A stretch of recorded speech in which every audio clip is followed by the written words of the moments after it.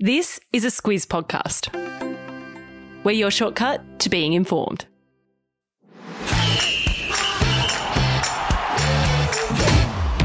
Good morning. This is Sport Today, your weekday sports news podcast that puts you ahead of the game. I'm Sam Ferris. And I'm Lucy Watkin. It's Thursday, the 4th of August. In your Sport Today, Eddie Betts opens up. Oscar Piastri's F1 move stalls, baseball loses an icon, and Emma Raducanu's magical admission. This is your Sport Today. In January 2018, the Adelaide Crows squad flew to the Gold Coast for a secretive pre-season camp. Now, in that camp, players were verbally and mentally tormented with the aim of building resilience after the 2017 grand final loss.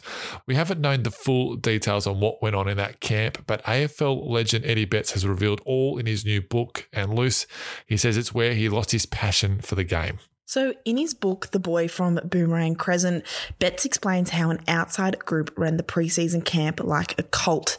Players were blindfolded, ordered not to shower, and they had to perform tasks as teammates and instructors berated them. Betts said there were all sorts of weird stuff going on, stuff that was offensive to his Indigenous culture, but he says what hurt the most was the misuse of personal information he had shared about his life in confidence that was being yelled at him so everyone could hear. He says he lost his drive for the game and never had the same energy after the camp. Yeah, Betts says all of this was because of one loss, the grand final defeat to Richmond, and the Crows wanted to make the club more resilient. But Betts says the club was just that after their coach, Phil Walsh, was murdered in 2015. Yeah, Betts says the club was already galvanised and mentally tough and didn't need outside people coming into the club to make them resilient.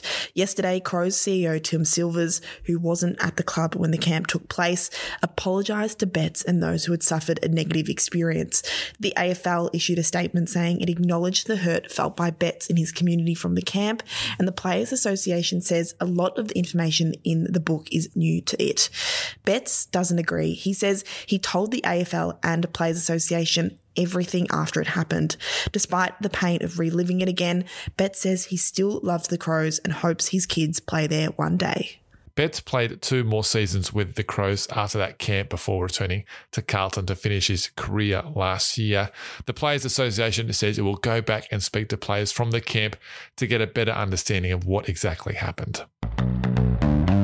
To the Commonwealth Games now, one of the big stories overnight is not from the Aussie camp, but Sri Lanka's. 2 team members have disappeared, and the Sri Lankan team has taken steps to make sure it doesn't happen again.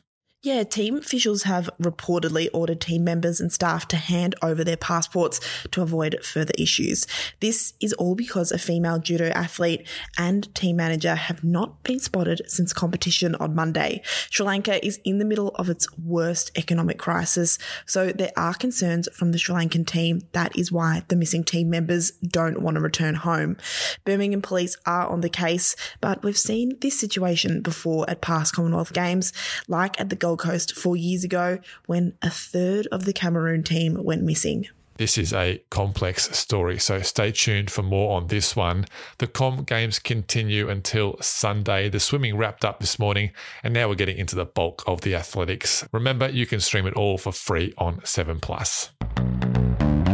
If you listened to yesterday's show, you'll remember us talking about how Formula One team Alpine is promoting Aussie young gun Oscar Piastri to the starting team next year. Well, it seems nobody told Piastri. He said he won't be driving for Alpine next year.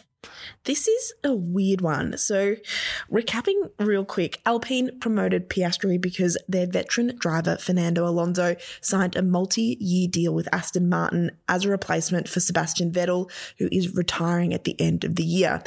Hours after Alpine sent out a statement that Piastri would partner Esteban Ocon in 2023, Piastri tweeted he has not signed a contract and will not be driving for Alpine next year.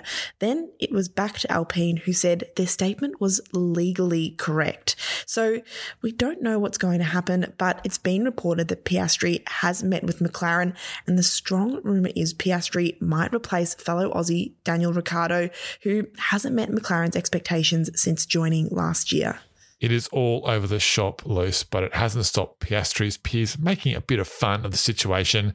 Alex Albon confirmed he will drive with Williams next year on Twitter with the same words Piastri used in his tweet, but instead of saying his team was wrong, he says they're right. Pretty cheeky stuff from Alex. Former rugby league player turned pro boxer Paul Gallen will reportedly end his boxing career with 2 more fights this year. The thing is, they're going to be on the same night. What's the deal here, Luce? Well, this is 2 fights for the price of 1. So it's a good deal. Reports say Gallen will end his pro career on a huge fight night in September in Queensland, where he'll likely fight former league stars like Justin Hodges, Sam Thaiday and Ben Hannant. Fighting twice in a night has happened before, but it is rare. You certainly wouldn't see the big names do it, but Gallen said in June that getting to bash 2 Queenslanders in the one night would be fun. As a former New South Wales Blues skipper, it's fair to assume the crowd would be against him if it does go ahead in Queensland. Yeah, I can imagine the crowd just giving it to Gallen on that night, maybe twice in the same night. Nothing official yet, but keep an ear out if something does come through.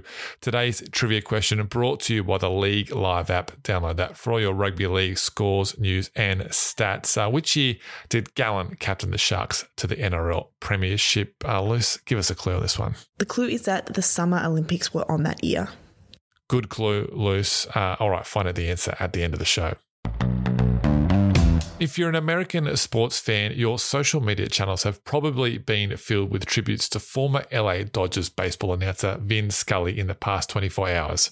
Scully died yesterday at age 94 and is considered one of the greatest voices in all of American sports. If anyone has been to a Dodgers game in the past 7 decades or so, they would likely have heard Scully's iconic voice over the ground's PA system. He did it all as a baseball broadcaster in a career that lasted 67 years. He called so many iconic moments at Dodger Stadium, but one of his signatures was not speaking. He let the noise of the crowd tell the story just as much as what he said. He achieved pretty much every award possible, but in 2016, the same year he retired, he was awarded the Presidential Medal of Freedom by then President Barack Obama.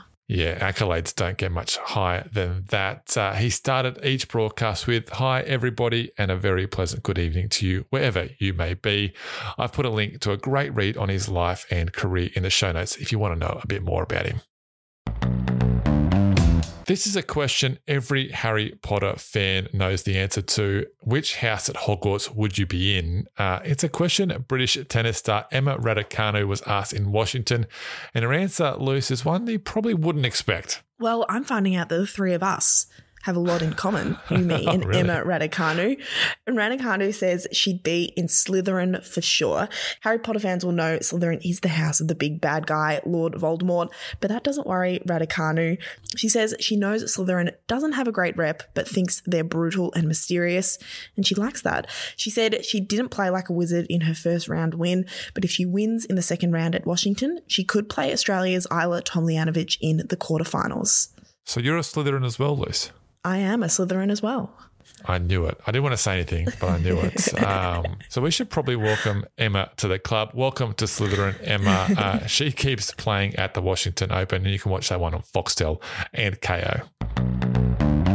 All right, we have reached the end of the show, but before we go, we've got some news. Sport Today is going to take a break over the next few weekdays. We're going to recharge the batteries and be back on deck next Wednesday, August the 10th. So no podcast and no newsletter until August the 10th. Luce, that should give you plenty of time to recover from that footy training injury. What happened yesterday? You weren't here. If you're squirmish, maybe turn down the volume of the podcast.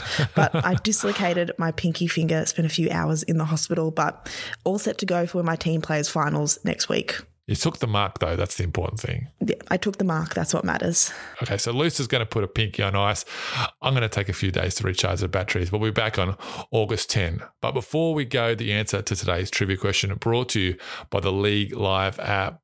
In which year did Paul Gallen captain the Sharks to their premiership win? Luce, you said it was an Olympics year. Which year was it? It was in 2016. Yeah, 2016, they beat the Melbourne Storm. Our old friend Martin Gabor would hate us talking about that defeat, but we are. Sorry, Gabs. All right, that is us done for today and this week on Sport Today. Thank you so much for tuning in. Remember, we'll be back on August the 10th. Have a great weekend in the next 5 days, and we'll catch you then.